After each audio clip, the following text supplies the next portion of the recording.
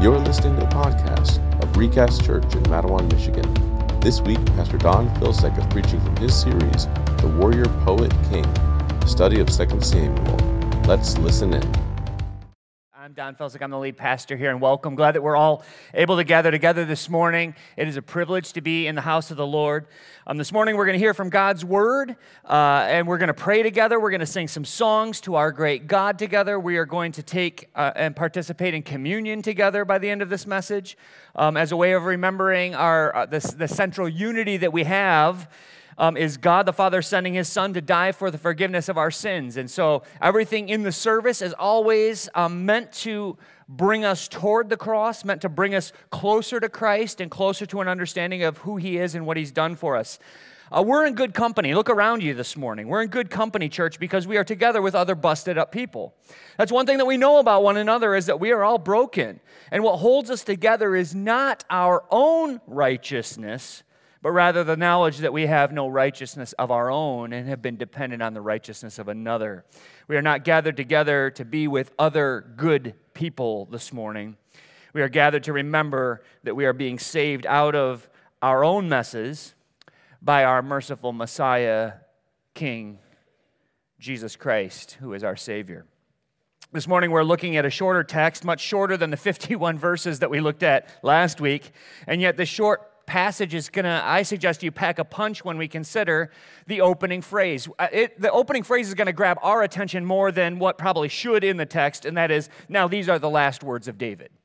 And how many of you would just raise your hand and say, when it says last words, that sounds significant to me? Like last words, okay, get my attention when you share what's the very last thing that somebody said on the planet. Well, what you need to understand is how in the world do these last words come to us? Well, royal kings during the Bronze Era, where David ruled and reigned, had recorders. There was an office. It's actually told us in the Bible that David had a recorder. He was an individual who had a very focused role of recording the deeds and words of the king, always spinning them positive, but always writing and recording the majestic deeds of the king. They walked around like an ancient iPhone, documenting the life of the king. The camera was always on, the microphone was always picking up, and they tried to faithfully capture the life of the king, as I said, with only positive. But last words are poignant words, are they not? Last words are final. We take last words as significant because we hope, we don't know, but we hope that the dying possibly have more wisdom and more clarity about what truly matters, and maybe, just maybe, in their final moments, they may give us some words of wisdom. It's interesting to me that David's final words reflect on the topic of leadership and authority, a hot-button issue in our culture today. He talks about rule and reign. Well, why would he do so? Well, he has been a king. It's been the most fundamental thing to God's call on his life. And God has used him up. God has spent David's life in the rule and reign of his people.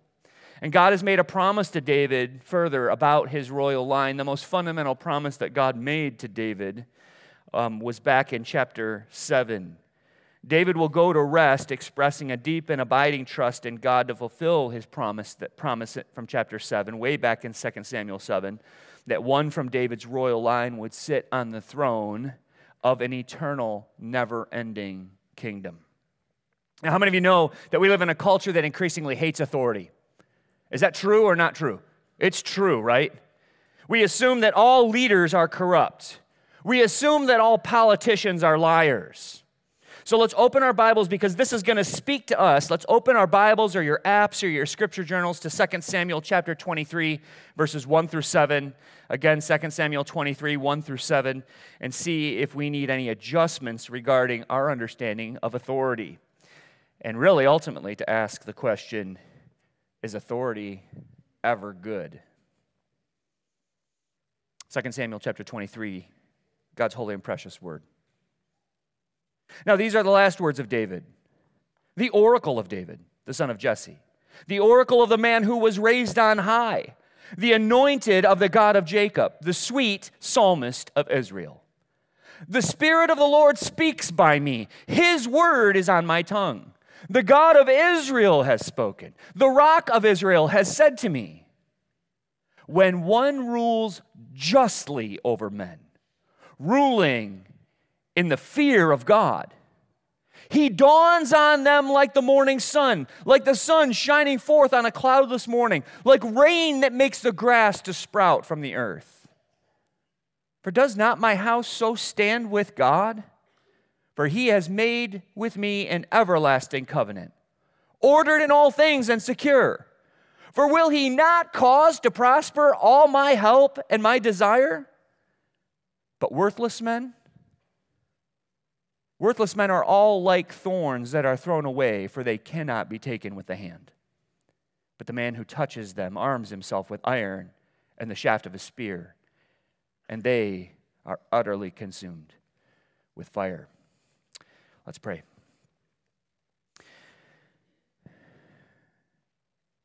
Father, it's a privilege to gather together in your name. We rejoice in the opportunity we have to hear from your word in the gathering of your people. We rejoice in the opportunity that we have to sing songs before you. We're thankful, Father, that you see fit to speak to so many areas of our lives. We're about to vote. We're going to have a political season. We've been having a political season. It seems like it's always political season, but we have been going through this season and this time focused on authority, focusing on those who will rule and reign over us in some semblance, in some sense of creating laws. And Father, I pray that you would be with each one of us as we carefully contemplate and consider what you desire for us in this season. It's our desire to see justice. It's our desire to see what is good. It is our desire to see our culture moving towards the fear of you, an acknowledgement of who you are, an acknowledgement of you as our creator, the one who has the right to call the shots in our lives. But Father, I pray that rather than depersonalize it to out there and to a vote coming up, I pray you would deal with every one of our hearts in terms of our justice and our fear of you. Because only as your church is your church, sharing the gospel and proclaiming the justice, the one who is just, and the one who brings righteousness, only as we proclaim him will we have an impact on this culture around us. Help us to focus on right things while participating in the great things that you have given to us in terms of our government and voting and all of that. Father, I pray that you would inhabit our worship right now with gladness and with joy, that we would lift our voices as a redeemed people, as a people who have been lifted up from the mire and the muck of our own messes, to have the eternal hope of life with you and forgiveness of our sins. I pray that you would be with our worship now and receive it in Jesus' name. Amen. All right, you can go to be seated, but make yourself comfortable and keep your Bibles open to 2 Samuel chapter 23, verses 1 through 7. And if at any time, just like I normally say, if you need to get up and get more coffee or donut holes while supplies last back there, you're not going to distract me if you need to get up for any reason in the middle of the service. Restrooms are out the double doors down the hallway on the left-hand side if you need those. We're looking at famous last words this morning. I find it interesting that we who have never been told, or rather never been to the end of life, assume that those who are at death's door have something unique to offer, right? Don't we? We assume that, but we don't know. What I assume about those who are already ahead of me always surprises me when I arrive where they were at. What I mean by that is like when I was in high school or when I was in middle school, I looked up to college students and thought, man, what it would be like to graduate from college. And I thought I would be more confident than I was after 4 years of study. When I turned 40, I thought it would feel more monumental and I would be much more competent than I was when I turned 40. And now that I'm pushing 50, I realize that the only advantage that age is affording me is an increased humility about the things that I don't know and increasingly the things I can no longer do. But the author doesn't seem satisfied to leave the gravity of these words as David's last words, as if that's the only introduction that this needs to be sufficient for us or to be important to us. Last words, of course, don't always have gravity, like Elvis's last words, I think I'm going to go to the bathroom. Most last words recorded in human history are not deep and pithy statements about philosophy and religion or even lessons learned. To be quite frank and honest, most are very personal expressions of love for a spouse or a child or some beloved one. We don't listen to these words of David and take them to heart merely due to their being credited as his last words. We take them seriously because of the rest of the setup in verses 1 and 2. These are the words of God's chosen king. These words are an oracle, the text says, which means they are prophetic. And these words are revealed, according to the text tells us, these are revealed by the Spirit of the Almighty God. These are divine words, not merely David's last words. They are David's last words, but they're not merely that. Don't listen in just because they're merely somebody's last words. Listen in because they are divine words. Look with me at verse 1. The last words of David. The prophetic words, that's oracle of David, the son of Jesse, just in case there might be some doubt about which David we're talking about, the author wants to be clear. The prophetic words of the man who was raised on high, the text tells us. And this might be a good place to camp for just a moment. As far as introductions to final words, this one is over the top and clarifying who in the world it is that we're talking about. Whose last words are we looking at? This David, this one, royal David, the one who was lifted up. And as far as royal introductions, this one might be a bit underwhelming, to be quite honest. He's not introduced to us as the self-made man who clawed his way to power. No mention of Goliath. He is not even referenced here in the end of his life as a giant slayer. He is not referenced as a mighty warrior, as a mighty strategist in battle. He's not even introduced for our attention for expanding the territory of Israel and his mighty kingdom that he expanded. He's rather introduced for something that happened to him. Something that happened to him. In passive voice, the text tells us, he is the man who was raised on high. The man who was raised on high. And when a passive voice is used with a verb, it leaves an intentional question. It's a rhetorical device to get us to ask a question. Who's doing the action? Who raised David on high? Who is being credited here with the action in this text? And I hope it's as obvious to you as it is to me. It is God who has raised him on high. We're talking about this in a church after all, are we not? So I am guilty of stating the obvious in this text. But so much of what we need to hear is found in the obvious, is it not? David is the lifted up man. That's what the text wants us to know. David, the lifted up man. Consider this perspective in light of your own life. Are you a self-made person who has arrived at your blessings by your own wisdom? Arrived at your position by your own strength, by your own hard work, by your own ambition? Every self-help leadership manual is going to suggest to you that good things come to those who help themselves, but the Bible shamelessly, unquestioningly gives God the credit for the successes of humans and their various callings. Maybe we should just pause in our own hearts right now and take a moment to give God some credit for the good things that we have in our lives. Would that be a good practice at the start of our days? To pause and thank God for the good. That we are only where we are in terms of any blessings or goodness on the basis of God's gracious lifting us up. His hand sustaining us. His hand lifting us up. Further, David is identified, and we're still in verse 1, as the anointed of the God of Jacob. This word anointed is the word Messiah. It means selected or chosen one. This was shown by the anointing with oil in the Old Testament. Samuel, the book is called 2 Samuel. It's the prophet who anointed David to become the king over Israel. And this was shown by that anointing oil that was placed on the head of David. But the concept carried on throughout the Old Testament begins to solidify for us the idea that there's an ultimate Messiah that is coming. It was all developed in Judaism through the study of the covenants, through the study of the scriptures, the Old Testament prophets that all point to a future, ultimate, chosen, anointed one. the chosen Messiah who would come in the future to save God's people. And so the Jews, even to this day, look for a Messiah who will save them, not identifying that he has already come. But the things that they're looking for are the things that we see in Jesus.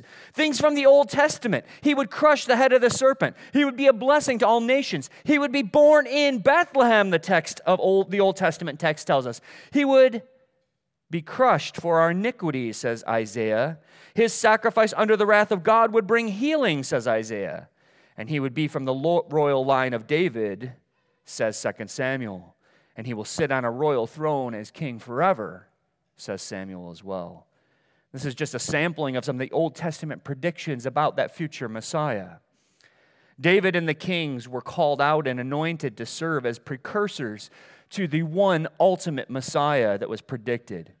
And by identifying David with Jacob here in the text, we see that here in the text, do we not? I think I lost my spot there for just a second. Oh yeah, further, he identifies him with Jacob, yes, in verse 1 still. He identifies David with Jacob, and he's shown to be in the line with all the Jewish history that preceded him. So that's why Jacob is mentioned there, is identifying him as the one that's consistent, coming in the seeds of all of those promises, fulfilled and bearing fruit in Jesus Christ our Messiah. And lastly, the last introduction for David here is that he's called in the English Standard Version the sweet psalmist of Israel. Like sweet, right? David was a Renaissance man of sorts. He was a warrior, poet, king. Like all the best, like the guy who could play football and the violin, right? Gifted with a sword, gifted with a harp, gifted with words, and kind of just like a stud, right? This reference to his psalms is meant to draw us back, though, into the heart, his heart for God. Read the Psalms of David to see the internal life of this man who lived a real life full of real twists and turns, and of course filled with sin because he was a man just like us. And you will see that he lived his life in relationship to God all the way through. Well, you go, what about all that sin stuff? Well, here's what you need to understand about David in relationship to God. When he was fearful, he turned to God. When he was guilty, he turned to God. When he was glad, he praised God. When he was melancholy, he lamented to God, always taking his circumstances and turning them back to God. Was he a sinner? Yes. Are you a sinner? Yes. What do you do when you sin? That makes all the difference. Do you run to God in your sin? Or do you run away from God in your sin? You only have two options because I know you sin. He does too. So the question is, what do you do with that? And David was a man who took all of the spectrum of human emotion and all the spectrum of human experience and showed us in his Psalms and through his life that we've had recorded for us in 2 Samuel what it means to turn to God in all of this real life going on around us and in us, including our failures and our sins, right? Sweet psalmist indeed. Verse 2 and the first half of 3 gives us a fourfold indication that David spoke these words as revelation from God. Again, going over the top to emphasize to us, these are God's words. Very few words of God come with this much setup, extreme clarity about who said it, extreme clarity that God was behind the statement. David starts his final words identifying that the Spirit is speaking through him. God's word is on his tongue, he says. The God of Israel has spoken through him. The stable, unmoving rock of Israel has said this. And then he goes on to declare. And what his statement here about leadership and authority and hierarchy is going to be significant. And it's interesting that it comes with so much setup about God, this being God's word, in part, I think, because God knows that humans, by their very nature, are going to reject authority. It's in our hearts to reject all authority. And so there's two presuppositions to the setup for what David is about to say about hierarchy, authority, and rulers. The first is simply this: human authority is a given at the start. Human governance and human authority is given at the start. It is a given among mankind that we must have authority. Some will rule over others. That's a presupposition to the things that David says here. The second is that human authorities are accountable to God. That softens it a bit, doesn't it? There is a legitimate, genuine authority, and they will give an account to who? To the Almighty. Some will rule well, and others will not. Some will use their authority for the blessing of those under them, and some will use their authority for the blessing of themselves. Is that accurate? How many of you have seen that? How many of you know what I'm talking about? I feel the need to state this at the beginning because hierarchy and human authority is under attack in our current culture. David, as a king here in his final words, revealed by the Spirit of God, says that when one rules in a certain way, and he gives two caveats to that type of ruler, when one rules justly over men, when one rules in the fear of God, it is of deep blessing and benefit and delight to those under his authority. Authority is given for good. It is given for blessing. Authority and government is given for benefit. There is such a thing as a leadership that is a blessing within the church. And we need to hear this. Church, we need to hear it here. Because I believe that both our culture and our theology might work together in a way that leads us to wrong conclusions on this front. Man, oh man, especially in our current cultural climate, especially in our current political climate. Especially within the way that our culture is going regarding the understanding of authority. Our culture says that right now, what's popular in our culture, and the way that it's all going, is that all of life is seen and perceived as a battle between powerful, bad actors and weak, good actors. To be weak is better, is the idea. We are told that we need to speak truth to power. Any of you hear that phrase? Speak your truth to power. Really? Not many of you? Go ahead and raise your hand if you've heard that phrase. Speak truth to power. And what's meant by that when we hear it is that authority is by nature wrong, and those underneath the hand of authority are always right.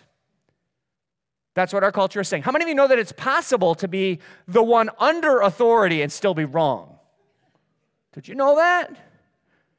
And that not everybody in authority is therefore wrong either, though it feels that way sometimes.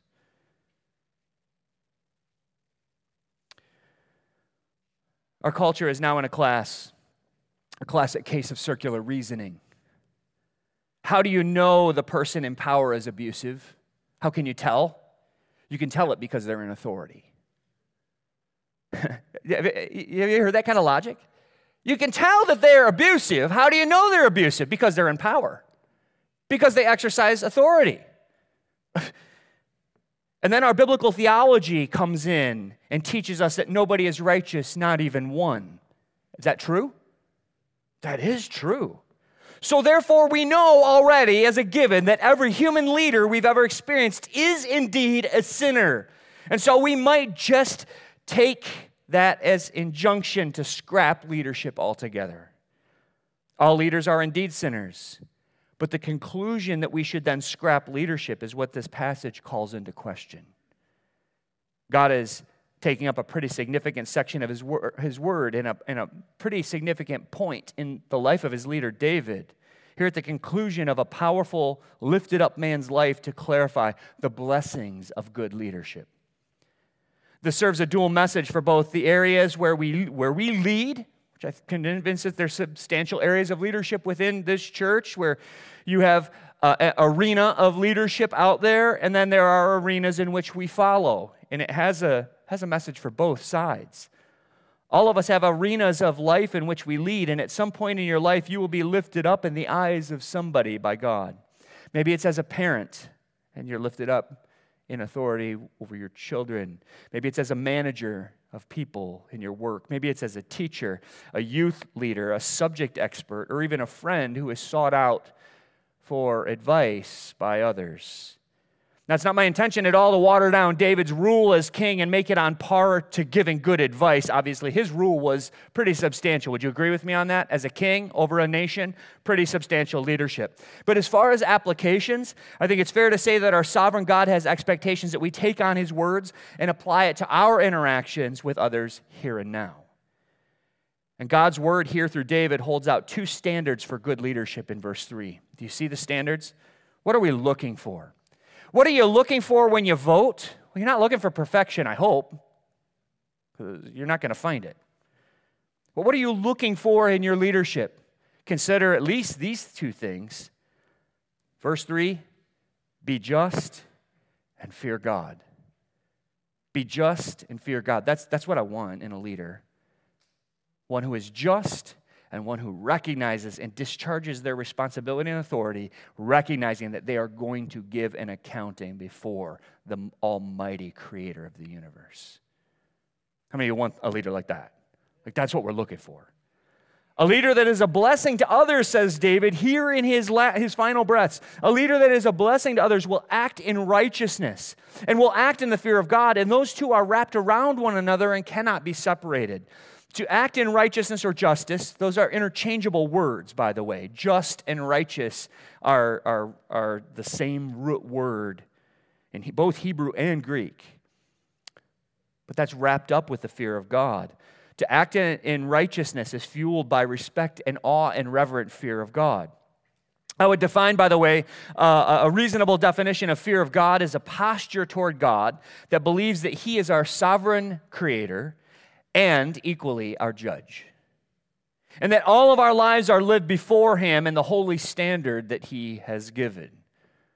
To fear God is to act and to have a posture towards life that recognizes that every action, every deed, every word spoken, everything that I do is going to be before the Almighty. So when we're called to lead in justice, we are called to impartiality. We are called to honesty. We are called to purity and integrity. There will be leadership, there will be authority, there will be hierarchy, and it is God ordained even within the family as a husband is called to be the head of his household. Even in the church, as elders are called to exercise a just and God-fearing authority, even as God places government over us for the blessing of the people. There's a way of leading that involves the fear of God. And don't grow cynical, church. I think that's kind of one of the main points of this message is we can easily grow cynical in our current political climate, right? Or even just over years. Don't give up on God's work in and through others in leadership. I would confess to you openly that I've danced with cynicism and jadedness my entire life. I'm a pretty practical person who looks at things pretty kind of straightforwardly, and I can draw patterns and distinctions pretty quickly and therefore dismiss things. So from an early age, I developed within myself a radical independence. My father passed away when I was young. My mother worked all the time. My summers were that single mom summers when I was growing up where I did whatever I wanted. I wasn't a super bad kid. The most trouble I got in was playing around the loading docks of the factory with my friends on BMX bikes and stuff like that and getting shooed out of there and stuff like that. But not a ton of trouble, but a lot of independence as a kid. And so this expressed itself in a scenario that I can draw for you that kind of speaks into this about understanding about how you view authority and how you look at it. It was a circumstance that happened in my speech class my junior year in high school. I've mentioned it before to most of you, I think from up front, even here, that I struggle with intense stage fright. Yep, even right now. And so God just has blessed me in that. Like He just helps me every week, every single week. Man, do I have to get up and do this again? God says, yep, do it again. So here I am. And some of you can relate to that, and probably what you feel when you think that is not far off from what I feel and think when that happens. And so when I say stage fright, I mean legitimately. I don't look for speaking opportunities, by the way. You ask me to speak at something, and I'm like, no, if I don't have to. And then God usually says, yeah, you do. So my name was called, so the last 10 minutes of every class in my junior year speech class, you see the problem, stage fright, speech class. The last 10 minutes were two people. She had a fish bowl on her desk, a bunch of scraps of paper in there with topics on it. She was going to pull one of those, grab the next person down the list, attendance list. I knew my name had to be coming. You could see it coming. Grab the next person on the list, pull out a topic. You spent 5 minutes talking about that topic. Impromptu speech. Any of you ever give an impromptu speech? Those are the best, right? Woo-wee. So she's there. I know my number's got to be coming up pretty soon.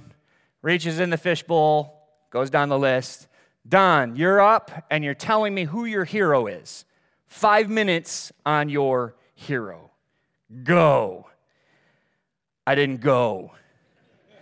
Now, there's a couple of things there. There's the stage fright, terrified to get up and speak. But the subject matter to me, honestly, I tell you the truth, it was empty to me. I told the teacher, in no uncertain terms, I have no heroes. I don't even believe in them. There is no one worthy of that. And I don't want to be let down anyways. And I took an F, and the teacher moved on to her next victim. And I breathed a sigh of relief, knowing that I had done enough to get a C in the class and was going to be all right. Lowest grade I got in high school, by the way, was in speech class. I was already jaded and cynical by the time I was 16. But what I didn't yet understand is that God is not looking for perfection. He is looking for connection with Him. He is looking for a person who will trust Him enough to seek to honor Him by the way that they interact with others. He is looking for someone who will run to Him for mercy when he sins. He is looking for an imperfect sinner who keeps close relationship with God, short accounts, and is easily convicted of sin. I ask you guys, who can be trusted? Who is just? Who truly lives and leads in the fear of God? Well, I've come full circle to having heroes. I have some heroes. There you go. No. I have heroes like Bill Smith. I don't even know if he's here. Is he here? Bill Smith, faithfully serving for nearly 30 years, bringing the gospel to troubled youth in Kalamazoo. I didn't say he's perfect and therefore worthy of our accolades. No, it's not in him, but it's in God through him. I see in him something of justice. I see in him something of the fear of the Lord in the way he ministers. I have another hero. He's here this morning. Dave Bunt. He has faithfully bucked every stereotype. There he is. You're welcome. You're welcome. He has bucked every stereotype of his generation. I don't like stereotypes anyways. I think it's unfair to talk about millennials the way that many do, and I really honestly, legitimately don't harbor those feelings, in part because I've met millennials who just serve faithfully. This guy shows up faithfully every Sunday with his family to lead us in praising God through corporate worship. He's, according to the cultural standard, he's supposed to be unreliable. He's supposed to be all about himself. And he has been all about loving us and God through his gifts. And I'm extremely confident that he is not doing that every week for his paycheck. He's just serving us and loving us. Can we see leaders? Have you seen leaders who have used their authority to shine on us like the first rays of the sun coming up over the horizon after a dark night? Can you think of people like that? Have you experienced leaders who are like the rain that falls and causes growth? Yeah, that's real. A good leader who rules in justice, who rules in the fear of God, will be a blessing to their people. The passage here is not here, by the way, to address the other side of the question that's on your mind.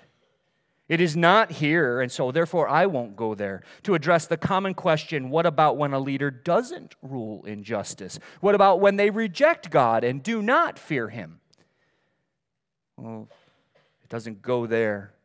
Instead, let's allow God through His text to bring us what He wants to say. Let's let Him set the agenda. Let's let Him decide what we need to be talking about here, as it just happens to be the week before an election that I'm standing up here talking to you about these things. I keep saying a week before the election. Is it this? It's this week, isn't it? Thank you. A week before the election, that's what I said.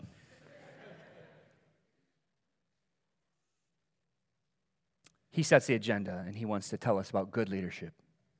Good leadership is just leadership. Good leadership is discharged in the fear of God. Good leadership brings light and growth to those who are under them. David saw this, and I don't even believe that David experienced it perfectly. None of us do. We will one day, but we don't experience it yet. David's leadership was not perfect, but he here expresses what he knows to be the standard our hearts are longing for. We long for good authority that is just and pure. And David here in the text places trust in God for that leadership in verse 5. He knows that God has set forth a plan and promised to bring forth leadership like that, just leadership, righteous leadership, and it will come through his offspring. David's house will stand because God made an everlasting covenant with him, he says in verse 5. God secured the promise. God made all the plans and arrangements. In verse 5, you see the phrase ordered in all things in the English Standard Version. It's like saying God notarized it. He has made all the legal arrangements to secure the promises that one would come who will rule over mankind in justice and in righteousness and in truth and in beauty. David here at the end of his life is expressing a rock-solid faith that God will keep his promises to bring forth his ultimate anointed king through David's royal house. And verse 5 ends with a rhetorical question demonstrating an almost sarcastic trust. Who would doubt that God would do what he promised? Who in the world would even doubt him? Now, I don't know about you, but I want to die with that kind of faith. I want my last words to be trust that God will finish what he promised. And yet David speaks two more verses that create an edge to his final words, that give it a little bit of a cut. And it really, ultimately, it gives an edge to our acceptance of authority as well, a conviction that ought to prick our hearts. You see, there are some, he says, who will not receive authority. There are some who can't be handled, will not be bent to the will of those over them. The phrase translated worthless men, by the way, in verse 6 has a nuance, and I don't love the word worthless simply because it implies that any human can be without worth. I don't love that translation of this phrase. It really is godlessness coupled with destructiveness. So a godless destructiveness would be a good way to, a man of godlessness who is destructive would be a good translation of that. In the Old Testament, to be godless is equated with a dangerous destructiveness, and the correlation makes sense to me. Because a man that will not sit under authority is a man unchained from any moral accountability. A man who rejects the authority of God and the authority of others. Think about it another way, and Scripture indicates this through the Old Covenant law and through various passages, but a man who will punch his father in the face, a man who will confront a police officer, a man who refuses to answer a judge in the court of law like we saw this past week for the guy who drove through a crowd in a parade. A man who will refuse to acknowledge the God who has created him, that man is a man of destruction because he has rejected authority and thinks he is a law unto himself. So David uses a powerful illustration, an illustration that spoke to my heart because I've dealt with it many times. Some of you here maybe can relate to this. 7 years ago, we moved into our current home. We love our location. It's a nice little private shared driveway, dirt road, just north of Matawan. A little wooded lot, about just a little over an acre, but most of it's woods. There's just a little bit of grass to keep the woods at bay. Not a ton of lawn maintenance. That's kind of a deal since I don't have a zero-turn mower yet. I like that. Keep the hope alive, right? We're 7 years into, I said we've lived there 7 years. We're 7 years into a battle with blackberry bushes. It's been a knockdown drag. I still don't know who's going to win. I'm convinced that if nobody lived in my house for a year, that the blackberries would already have most of the yard. Like they will just take over. Any of you know what I'm talking about? A handful of you know what I'm talking about. There is a type of person, he says here, that's like that, who rejects leadership and will not be steered or guided by a gentle hand. And so when I deal with the blackberry bushes, I have to deal with them in a particular kind of way.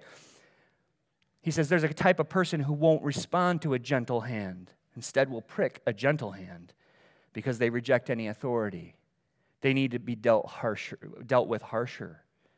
When I'm feeding the fire in my backyard, I frequently encounter the blackberry shoots that we've cut down, and I approach them gingerly at first, but once I have a good grip where there are no thorns, I whip those bad boys without any gentleness into the fire.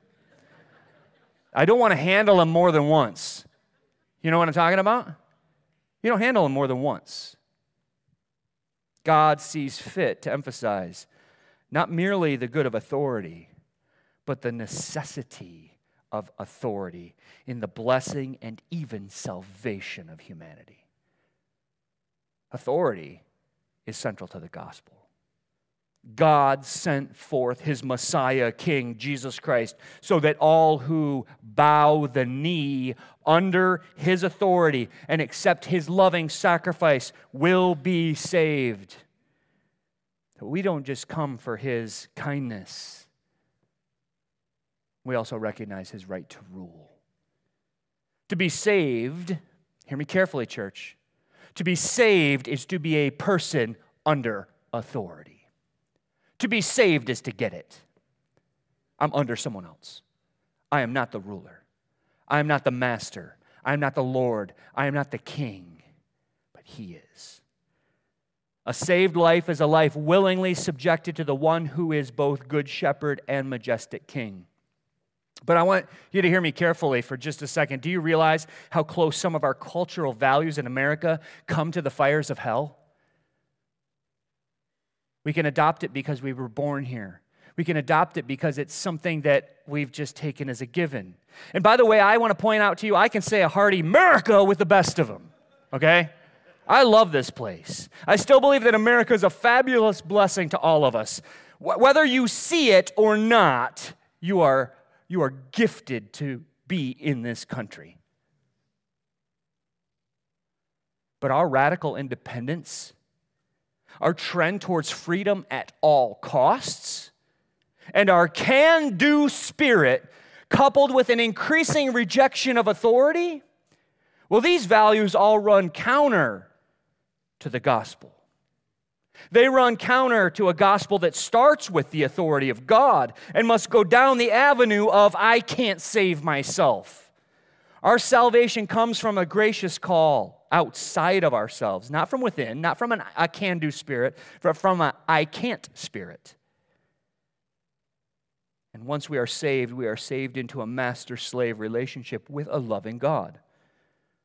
Now you say, well, wow, that's harsh words. Master-slave, what?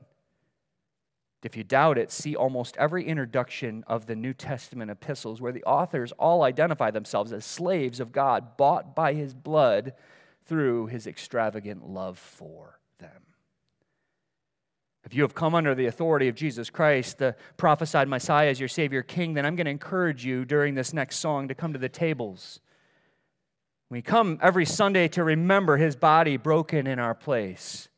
And we take the cup of juice to remember the cost he expended to buy us back from slavery to sin.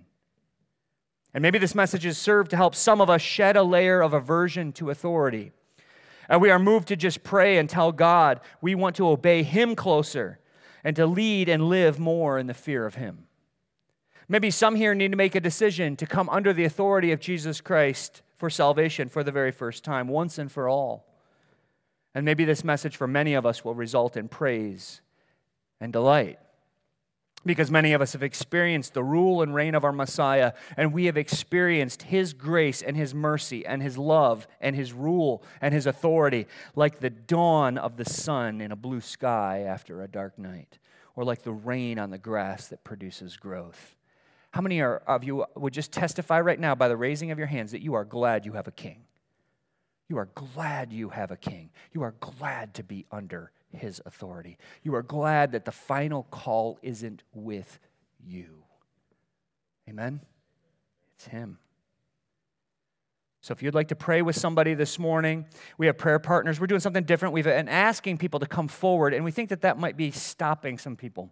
So there's double doors back by the cafe back there, and we're going to have a prayer room set aside moving forward where people can come back there, talk with somebody, pray with somebody. We recognize that you can sit in your chair and pray on your own, but there are some times when God grabs a hold of you in a way that you need to just talk with somebody else or pray with somebody else. So every Sunday, we're going to have a couple of people back there. You can go back there and pray and talk with them. But recast, end with these words: authority is God's idea. And to come under his authority is a prerequisite for our salvation. Go out from this place thinking about that this week. Let's pray. Father, I thank you. I thank you that you have done what we could not do. If we were put in charge, we would make a mess of it all quite quickly. We would not be able to bring about any shred of salvation in the least. And so you have seen fit to exercise your authority in the bringing forth of salvation for many. Father, I pray that if there's anybody in the room right now that's wrestling in the balance between their own authority and the authority of Jesus Christ, I pray that you would let Jesus win.